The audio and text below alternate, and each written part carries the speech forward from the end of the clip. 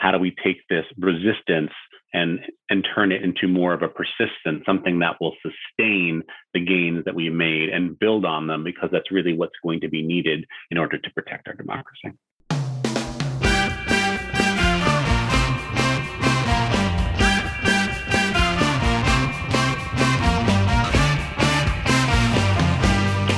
Welcome to How We Win. All over the country, people are doing extraordinary things. We're giving you the tools to make a difference right now. We don't agonize, we organize. We've won some battles, but we still have a lot of work to do. And you've all been asking what the plan is. Well, we've got answers today. We're joined by Swing Left Executive Director Tori Taylor and founder Ethan Tadros Whitehill. They're talking to us about Swing Left's new resistance to persistence strategy. Can't wait for everyone to hear about it. I'm really excited about it. We've got our work cut out for us this next 10 years. Just part of the effort to save our democracy. We'll tell you how to jump right in. I'm Steve Pearson. And I'm Mariah Craven. And this is How We Win.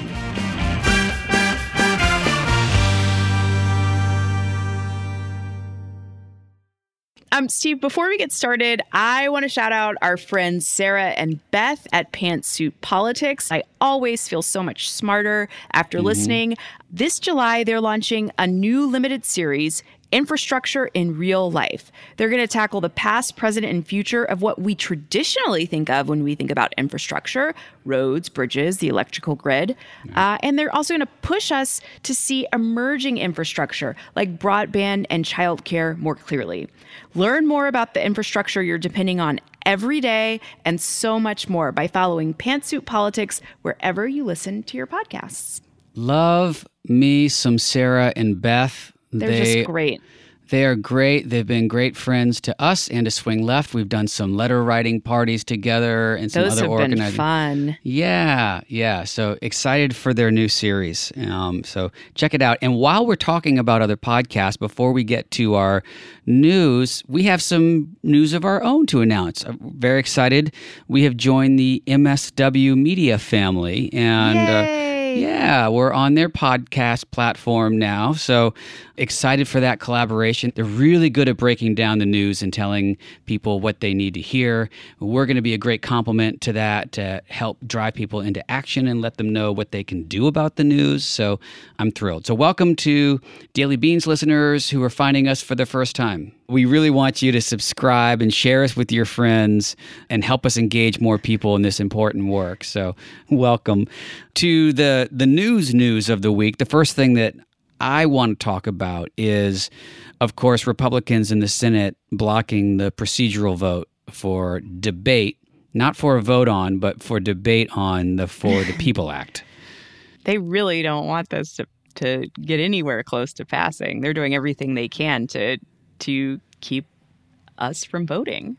The Republicans officially have no platform of issues. At the last Republican convention, they freely admitted that they didn't even post a platform. It was just whatever Trump wants.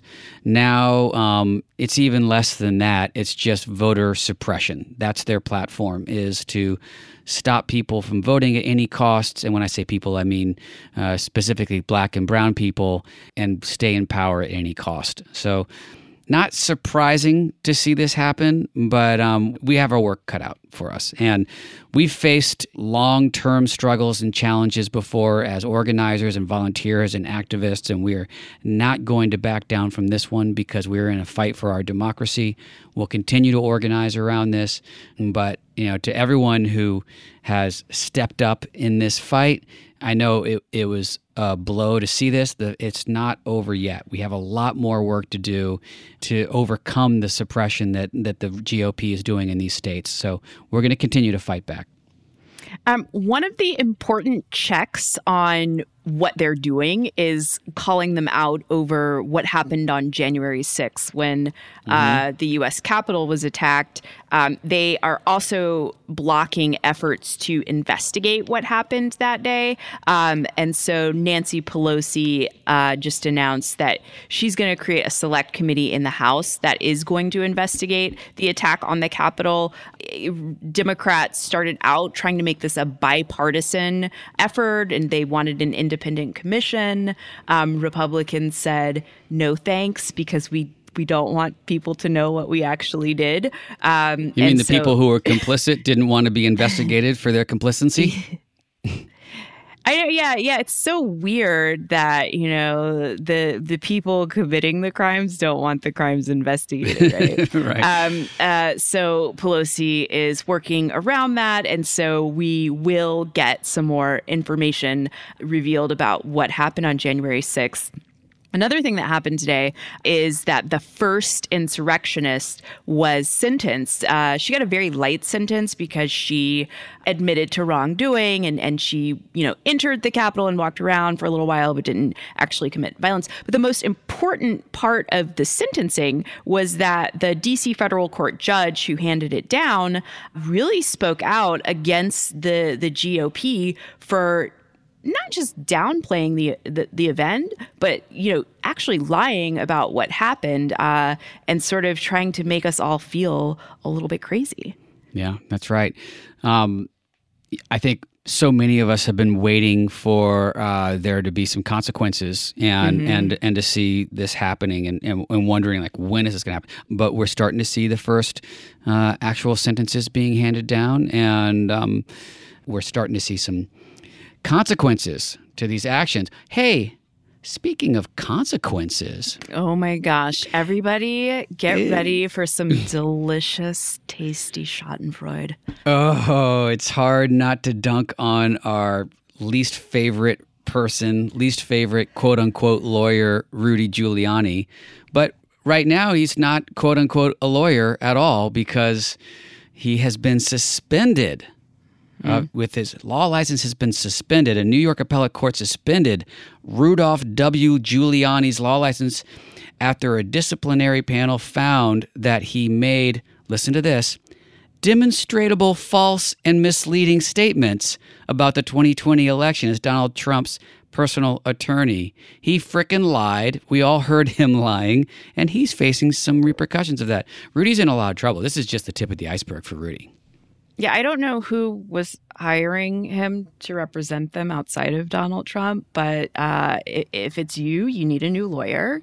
I don't know that he's really been practicing that much out. He seems like really focused on Trump and making deals in Ukraine the last few years. But this is really important that these folks are being called out for lying. And, hopefully some of this information will start to get through to the people who kind of got caught up in thinking and being convinced that their votes were like the election results were false. Right. This is just, one of those building blocks. And man, Giuliani. Yeah. Well, now that his license has been suspended, reportedly he's going to take a little break, step back, and head to his favorite vacation spot, the Four Seasons. Four Seasons lawn care. Four Seasons total landscaping. He's going to have a... It's too easy. That one was too easy. He's going to have a lot of time to do yard work. He can head over to Four Seasons and get all the supplies he needs. Yes. A collective groan went out. But when I made that so easy, so laid up joke, but God, that press conference still brings me joy just thinking about it. I've been thinking about him a lot this week because of the election in New York and just remembering back to how respected he was. And I know how we had no idea what was coming. Time hurts. The last thing I want to talk about is the vice president is headed to the U.S.-Mexico border. This was, as we all know, she's been tasked with figuring out what's going on at the border and tackling the issues that are sending people to seek asylum or cross the border here into the U.S. This is an important move, I think. I know this is a tough move for this administration, but I think it's the right thing to do. And I think that we need a little bit more openness from this administration about what's going on at the border, and this is a step towards that. It'll be interesting. We do have a humanitarian crisis, and I'm glad the administration is working on it transparently. And I know they just got rid of Trump's the head of the Border Patrol too. So that's undoubtedly a good step as well. Now it's time for our Hero of the Week. I love your pick for Hero of the Week this week. Yeah, my pick for Hero of the Week is 94-year-old Opal Lee, who is known as the grandmother of Juneteenth. As I'm sure everyone knows, we celebrated Juneteenth last weekend, and it became a federal holiday signed into law by President Biden. And Opal Lee was there. Opal Lee was there at the signing, and she has been working on this for years and years and years. She's 94 years old. I love this story of perseverance and activism that she brings to it. And also, everyone over the weekend and has been talking about Juneteenth. And, this is a very small step, but an important step in recognizing this as a federal holiday.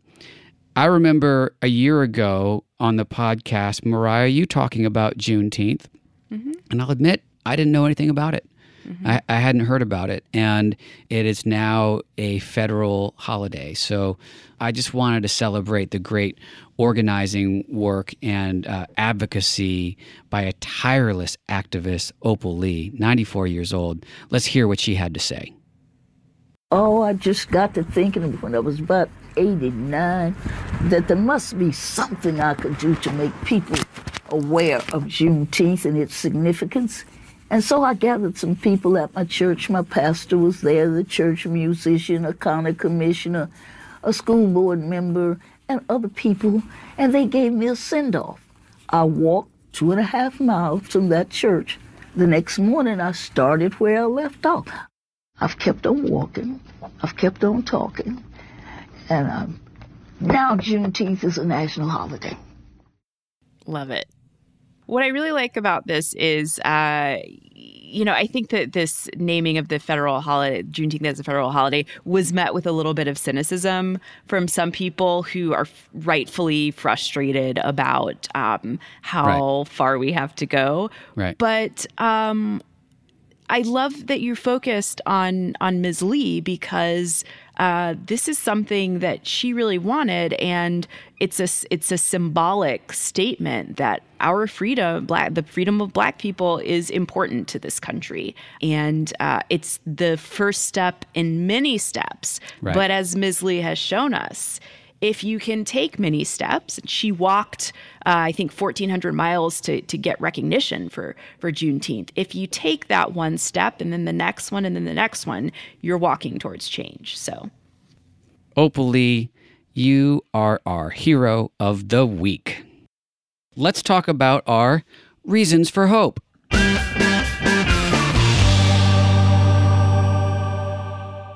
Such a hopeful episode. I love it. My reason for hope today is a woman named Shirley Raines, who provides grooming treatments, food, clothing, and necessities to Skid Row's homeless community. She speaks openly about her mental health issues, and she's a friendly, caring face in that community. So many of the cities that we're living in right now are really struggling with homelessness, and she has figured out a way to treat people with dignity and respect. You know, whether you live or have been to LA or not, you're probably familiar with Skid Row, and it's been around for decades. It's it's emblematic of a problem that we have allowed to fester, and we can't just vote and legislate our way out of that issue that so many cities are facing. And here's somebody who is doing some incredible volunteer work with a smile on her face and treating people as though they're human beings, as they should be treated. And she's just an example, I think, of what we can do as we're focusing on the people that we're electing and putting pressure on them, what we can do ourselves. What she's doing is really hard, but really important. That's my reason for hope. I love that. You know, obviously, as you said, the homeless situation in so many of our cities right now has gotten so much worse over the pandemic. and it does, at times seem hopeless. It really does, and very daunting. So it's great to have people like that bringing us hope and solutions and doing the work. So kind of have two heroes of the week this week, which is great because there's so many heroes out there. Yeah, I just think she's an angel among us, and living in LA, it's very difficult to connect with all parts of the community there, and she's doing it. So tell me about your reason for hope. My reason for hope, and hear me out here, because there's been a lot of news coming from the Supreme Court over the last week, and very mixed. I want to focus on the Supreme Court upholding the Affordable Care Act, upholding the ACA. This is my reason for hope, not because I'm super hopeful about the Supreme Court, but it's my reason for hope because of the organizing work that has been done over the years to protect the ACA and protect health care for people who need it. It's also a case in point for passing meaningful legislation that helps people, and how difficult it is to reverse that once it's done. When we're looking at what it means to potentially reform the filibuster so that we can pass legislation, and the Democrats who don't favor that are saying that when Republicans get in power, they would just reverse that legislation. This is a good case in point in how difficult it is to reverse meaningful legislation that help people. So if we want to help people, let's pass legislation to help people, and then make Republicans go out there in the face of public opposition and try to take away things that are benefiting Americans. So this was a huge win for all of the activists who have been working so hard for so many years to protect the ACA, and a great sigh of relief for so many people who would have lost their health care if the Supreme Court had ruled otherwise. That's great. I appreciate you giving us a reason to look at this particular court with hope. We won't get into the other stuff that was it was a mixed bag this week, but a very mixed bag. That's right. That's my reason for hope. Let's get people into action. Let's talk about this week's to-do list.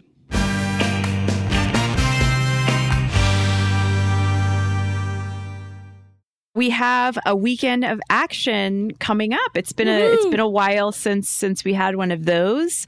I love that it's happening, smack dab in the middle of the summer, right after a holiday. Traditionally a slowish time, but let's get going now. Well, we are all in working, beginning our 10-year plan with working on the election in Virginia. So we're having weekend of action on July 10th and 11th. Go to swingleft.org/July-action, or you can just go to swingleft.org and poke around there and sign up for a group event. There's events all over the country that our Swing Left groups are sponsoring. You'll find different ways to get involved in that. This is it. People have been asking, what's next? What do we do? What do we do? We have a weekend of action coming up. I'm really excited about it, and you're going to get some great context about why it's important to get involved now and stay involved from Tori and Ethan. But the other thing is our Summer of Letter Writing also starts this week. Yay! So many people have been contacting us saying, when are there going to be more letters to write? I want to write letters. My group wants some stuff to do. So we are now writing letters to Virginia. Our goal is to write 1.5 million letters to Virginia voters in the run-up to the elections this November. So get your pens, stamps, envelopes, and paper ready, and head over to Vote Forward to sign up and claim your letters to voters in Virginia. If you had told me a couple of years ago that we were going to write 1.5 million letters to Virginia, that was the goal, I would have laughed. But I saw how many millions of letters volunteers wrote this last cycle. And man, 1.5 million, that's a drop in the bucket for y'all. It's funny. I was pretty cavalier when I was like, we're going to write 1.5 million letters. And I didn't even say that like it was a big deal, because our volunteers have been blowing these letters up. It's, been crazy. So So those are our to-do lists for this week. But as Steve said, we've actually got a decade's worth of to-dos coming up. And we're going to hear all about it in just a second. But the strategy that we're about to dive into for Swing Left is so smart and so important. And I've always said that the thing I love about campaigns and politics and organizing is that, and movement building, is that you have people with limited resources that are willing to pour all of it into making a change, whether it's their time or their money or their energy. And so you want to know that the thing that you're putting into this is going to make an impact and is going to is going to make a difference. And Swing Left strategy guarantees that. So your dollar or your time or your door knock or your phone call or your letter isn't wasted. It's actually having a tremendous impact. Yeah, well said. So let's hear from Ethan and Tori.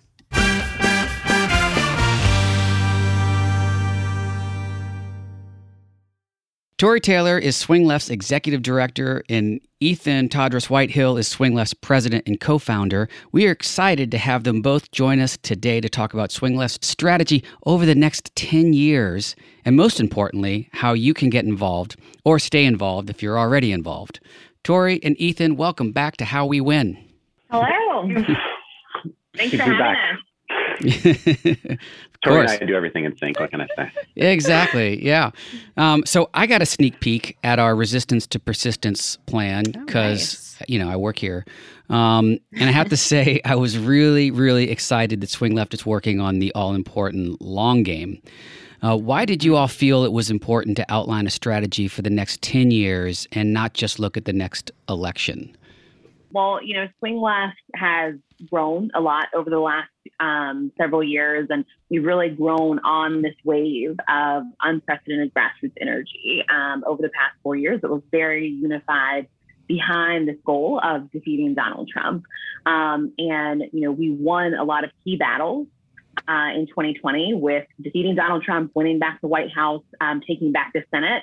But there is a much larger war that we're fighting. With the departure of Trump from the White House, we know that Trumpism still exists. We know that this Republican Party is increasingly radicalized and are using strategies around undermining our electoral process and the framework of our democracy.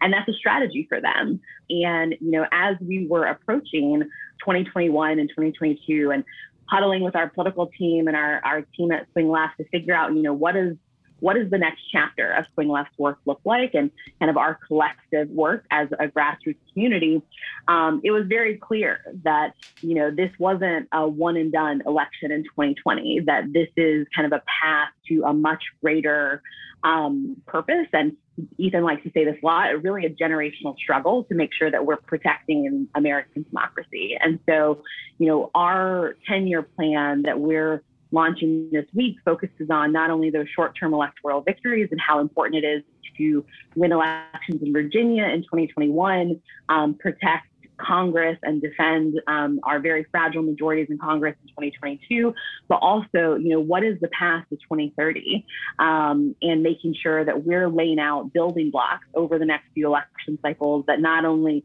defeat Republicans, but also protect and strengthen our democracy, which we have all seen over the last 2 years, and clearly in the past few months after the election, just how fragile that is.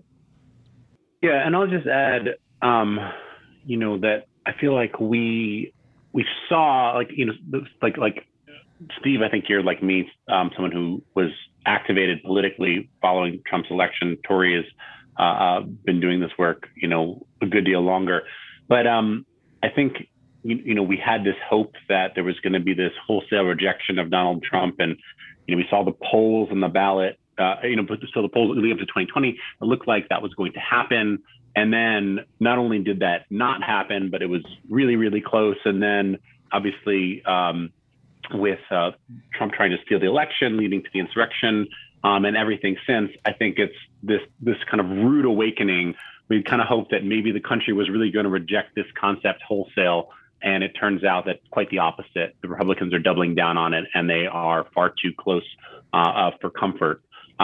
So I think that shift in terms of recognizing that this wasn't, like Tori said, going to be one and done, and we really need to settle in for the long haul. I think a lot of the volunteers, the newly activated folks, understand that and are up for that, but like they want to understand, what is the long game, what is the end game, what are we building towards, how does this actually sort of defeat this anti-democratic strain, and I mean anti-small democracy strain in the GOP. And we think that goes through not only short-term victories, but long-term building power in the states, which is the current bulwark of Republican power. So it sounds like the overarching strategy is protecting our democracy, which couldn't be a more important goal. Can you talk to us a little bit about what the plan is for our listeners? What are our marching orders in the short, medium, and longer term? Yeah, sure. So, I'll start with I'll work backwards, starting from the long term. Like Tori said, and like I was referencing, it's with an eye to 2030. You look at 2020, and although we made a lot of gains in state legislatures in 2018, we really didn't in 2020. And so now Republicans are in the position to, draw extreme partisan gerrymanders to disenfranchise voters. And also to, pass further voter suppression laws. And so looking at that and seeing what's happening, we realize, if we are going to win, if we are going to be able to undo some of the gerrymanders of 2010, it's going to take a 10-year effort. And so we're continuing our work in the states and state legislatures with an eye towards the next redistricting, that kind of long game approach that Republicans have long taken, and Democrats really haven't as much. We're going to be adopting that. In the shorter term, though, states are still, I think the last couple of months leading up to the 2020 elections, with the way the Republican states were sort of like trying to clamp down on vote by mail, and Democratic states were expanding them.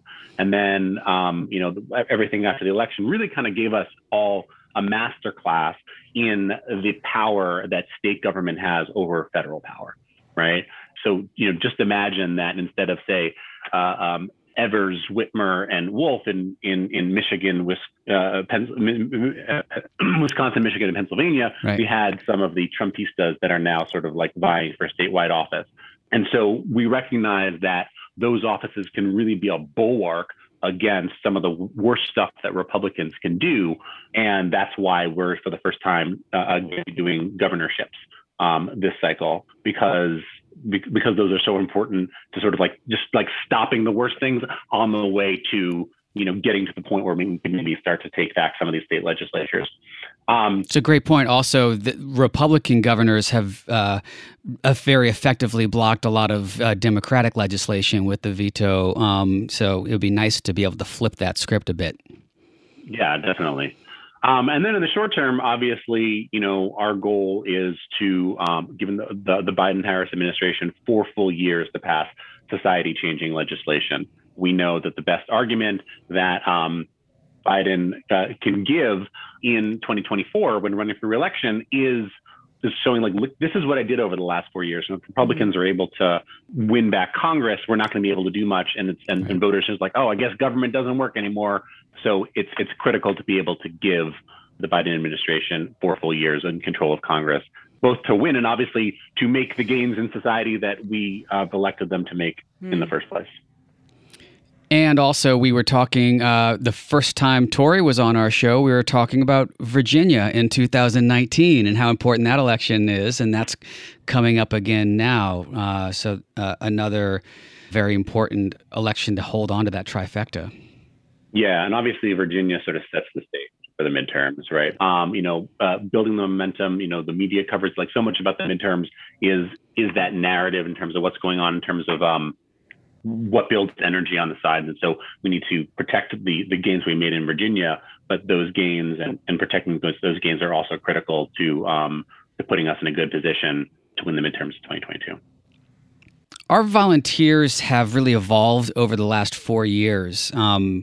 We always have new people who are jumping in to get involved for the first time, but we also have volunteers who are now seasoned and experienced organizers. How did what we achieved in the past inform how we look to engage in the future?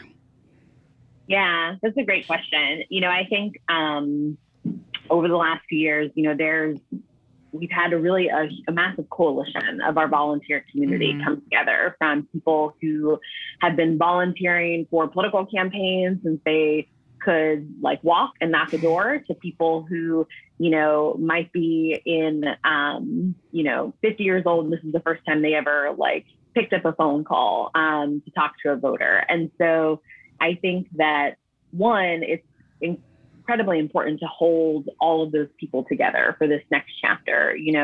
Reference Virginia. And I think one of the things that we've really been thoughtful about as we've looked at our strategy moving forward is making sure that a 2009 and a 2010 doesn't happen. And for those who aren't familiar or don't remember what happened after the 2008 election, after Barack Obama won and we had Democratic majorities in Congress, there was a little bit of a cliff in volunteer enthusiasm and engagement leading up to the 2009 elections in New Jersey and Virginia. And, we saw the building blocks of a red wave begin to build. In 2009, Republicans had sweeping victories in some of those off-year elections. And then, as many of us know, had, very large wins in the 2010 elections, which have really led to just generational consequences when it has come to gerrymandering and, how power is decided in this country. And so, that's something that has been really front and center on our minds, and something that we've also been talking a lot to, our volunteer community on, and why it's so important to keep up this fight and make sure that we're keeping enthusiasm and engagement very high. For our seasoned volunteers who were volunteer leaders the past couple of years who lead Swing Left groups, it's so important for us to retain those local volunteers and make sure that not only are we retaining, the folks who were part of this coalition that allowed us to do so many important things last year, but also we're continuing to bring new people into the process. This has to always be a fluid, dynamic movement that always has space for more people. That's how we grow. That's how we continue to win. Our margins are so fragile. We're only in power by a few seats. And, as we talked about, these pillars in terms of how we run elections and how our democracy works are also fragile. And so we really need every single person in this fight with us, both the people that have been with us over the last few years and also the people who are new to the process now. We have to make space for them as well. And we need them working for both the long term and the short term. That's kind of like the key to the strategy here. How do we make this sustainable? How do we take this resistance and turn it into more of a persistent, something that will sustain the gains that we made and build on them, because that's really what's going to be needed in order to protect our democracy. I love the focus on enthusiasm because, the previous 4 years were quite scary. You can only scare people for so long. You really want people to do this work because they see that they have an impact on their communities and beyond. And so I really appreciate that focus. But we also have to remember when we let our guards down a little bit, the Tea Party comes in, which is what happened in 2010. In our last election, we won the White House, Senate, the House, and we had to overcome the organizing challenges brought on by the coronavirus.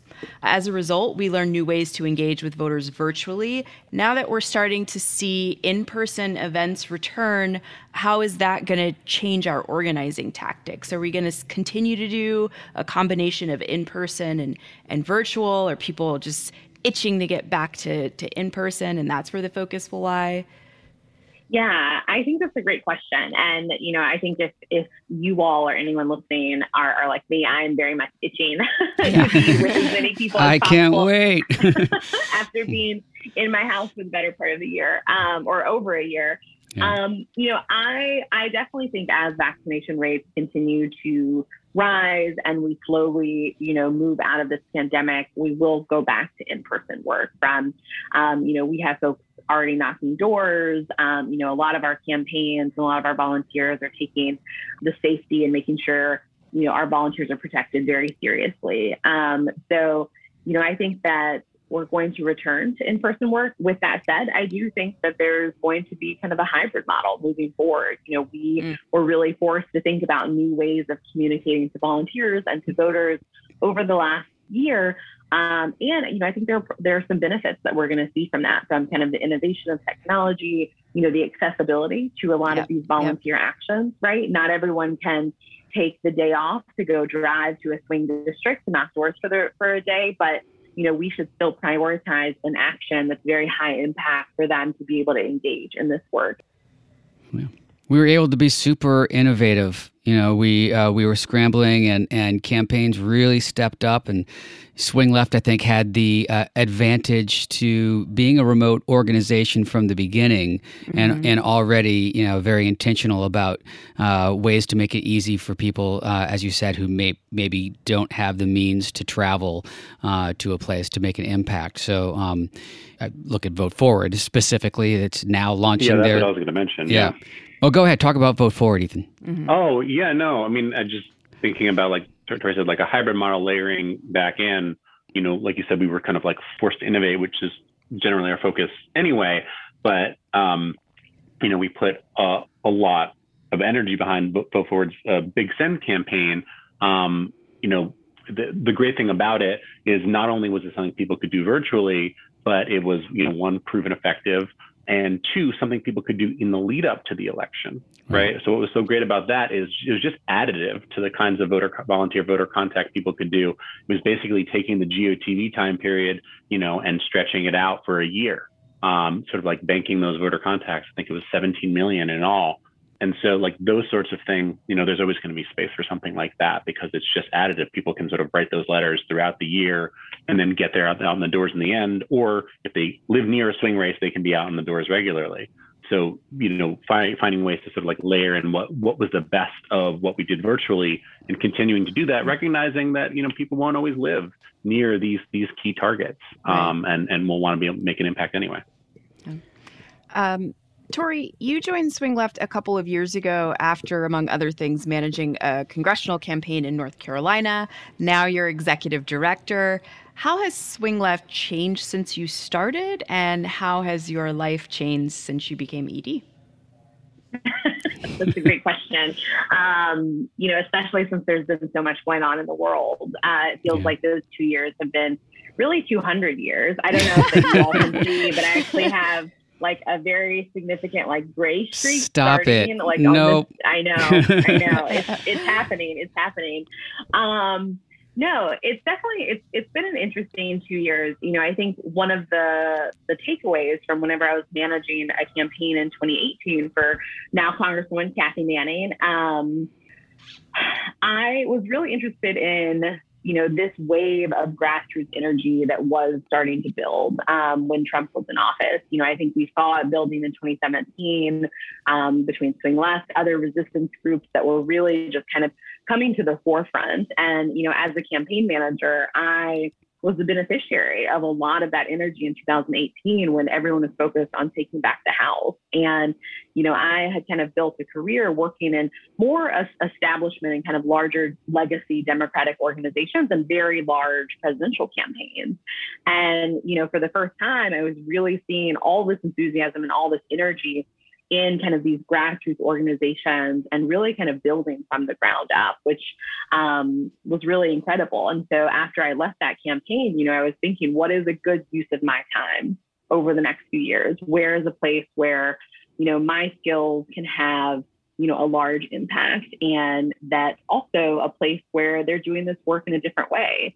They're being innovative. They're, really making politics more accessible, and Swing Left was a very easy choice. And so obviously, over the last couple of years with the pandemic, I think none of us expected what the election of 2020, what it actually ended up looking like. I think we all anticipated it being pretty tough, but a global pandemic was not on my radar. No. And so, I think that there were a lot of things about Swing Left that made us uniquely situated to weather that storm. Like you said earlier, we were a remote organization to start with. A lot of our volunteers are based across the country. We had kind of some built-in techniques to pull people together and communicate virtually, which was really helpful.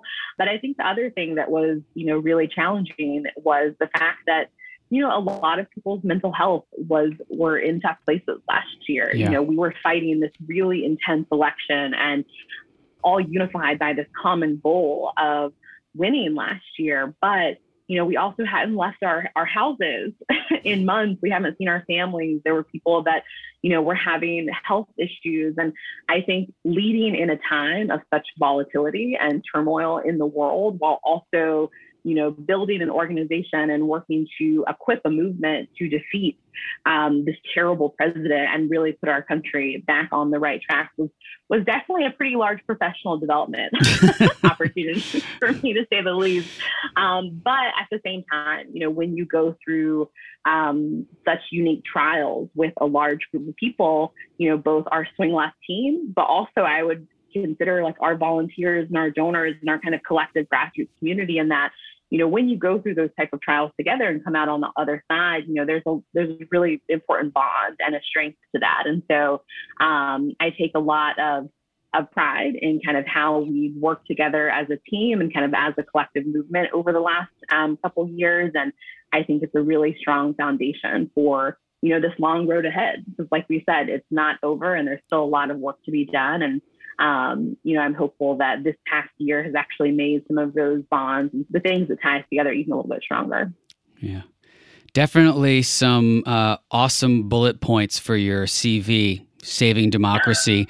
You've been doing a really, really awesome job. And Ethan, I've always loved your story. As you mentioned in the beginning, both of us really jumped in earnest after Trump was elected, and you were a writer working outside of politics who essentially had an idea for a website to help connect volunteers to their closest swing district that became an organization empowering now over 1 million volunteers to make a real difference in these elections.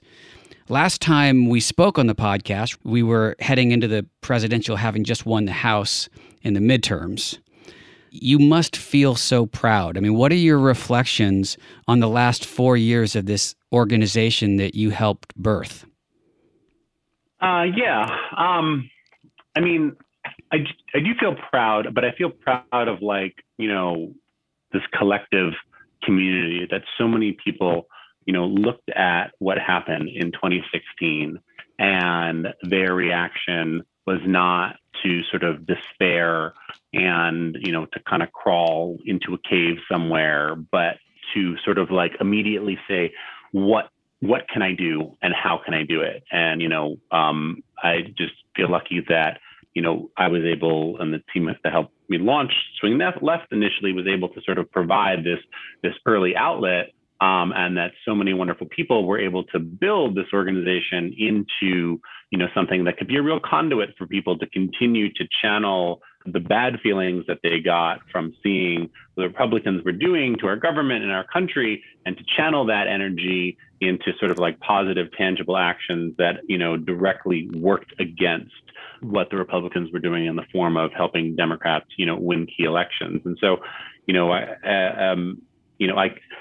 I remember talking to the staff about it, last year before the election, and it really felt like, the Donald Trump presidency was in many ways the moral test of our generation, one of at least. What did people do in response to that? It feels like one of those things that hopefully we'll be able to look back on, in 20 or 30 years when our country is more solidly moving in a positive direction, and, be able to tell our kids and grandkids that, when this bad man came to power, I stood up and did something about it. And so many people did that, and continue to do that, and do continue to do that. I think that's the thing that I'm sort of proudest of, is that people have sort of taken that collective stance and really stood up for what they believe in. So as for myself, it's more it was just kind of an initial thing, something I've been able to shepherd, but it's just about being able to kind of guide the energy that people have in the direction where they want it to go, which is, it is very exciting when you feel like you can help people really make a difference, a tangible difference on essentially the history, the future of our country. It must blow your mind from time to time. Do you ever just have these moments where you're like, holy shit, look what this became, Ethan is so cool. His mind he's very never magnanimous about it. Yeah. He's just like, 1 million volunteers. It's pretty cool. Yeah, I remain someone who's always kind of like focused on the next thing. Mm-hmm. And then when I'm not working, I'm hanging out with my kids who mainly know Swing Left from the water bottles that we have, and that's their connection to it. Or like, my 3-year-old son, basically uses Donald Trump as an epithet, right? Like to insult someone. Like these are the ways this stuff kind of creeps into my life outside of work. But no, I got to be honest and say I don't really think about it very often. Okay. So your kids think you're a water bottle manufacturer, possibly. Something like that, yeah. Yeah. That's kind of cool. So now that you've both reflected back, let's talk about the future and answer the question we ask everybody on this podcast. What gives you both the most hope for our future? I mean, I was partially answering that before, but, I think, personally it's like that, but I think in the near term, as I look towards the 2022 midterms, the thing that kind of really stands out for me is our individual and collective potential for impact, right? The thing about the presidential is it's this all hands on deck, highest possible stakes sort of situation. But in a midterm, there are, the turnout is typically lower and there are more voters that campaigns need to reach and fewer volunteers and donors to give them the resources with which to do it. And what that means is that like each and every person who donates and volunteers in a midterm election, that work basically has a higher return on investment. It goes further. It's more critical. It's a bigger piece of the pie.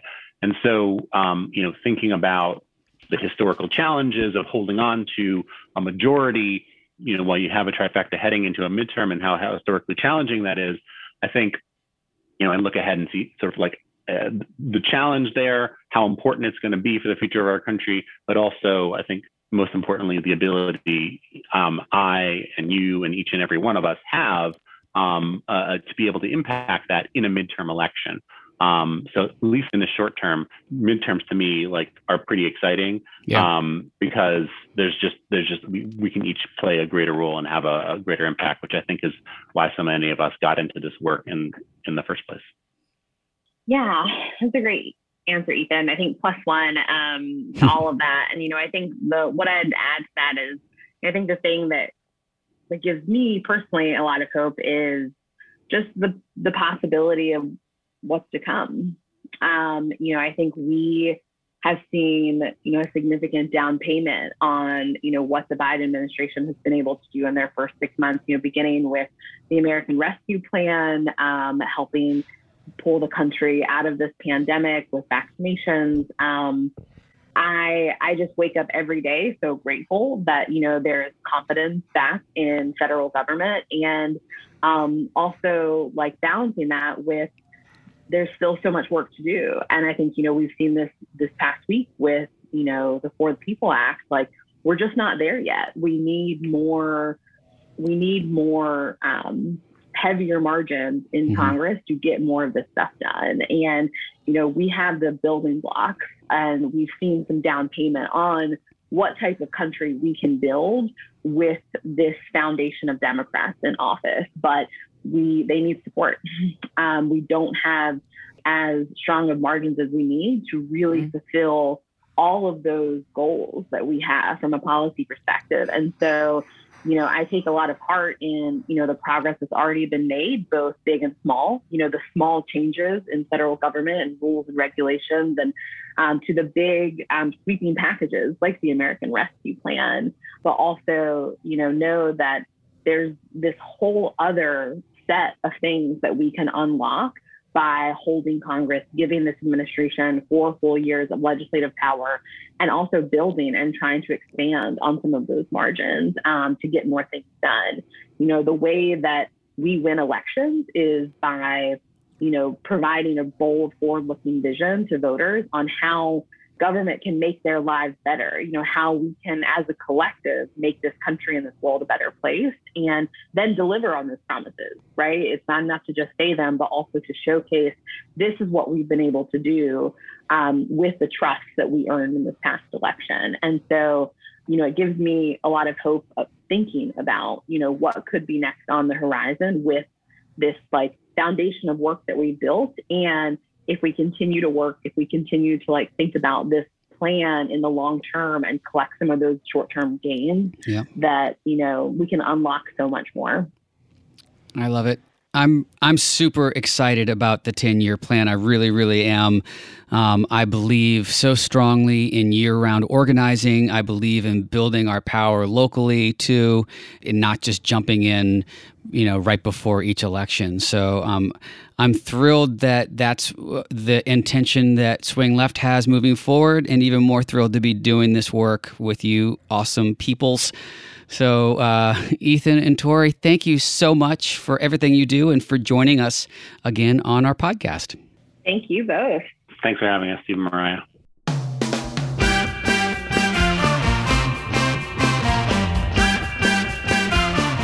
Thank you, everyone, for joining us today. This is how we win. We win when we all get involved and stay engaged. How are you staying engaged this year? How do you like our 10-year plan for engagement? How are you staying engaged for the next 10 years? We want to hear from you. Tweet to us at BluesBoySteve and at Mariah_Craven. You can also shoot us an email at podcast@swingleft.org. One more thing. Make sure you subscribe, rate, and review on Apple or wherever you get your pods. I guess that's 3 things. Let everyone know you're listening. Share our show on social media. Check out our page at swingleft.org/podcast. And as always, sign up to volunteer. We really appreciate you being here with us. We will be back next Wednesday, so we'll see you then. Bye-bye.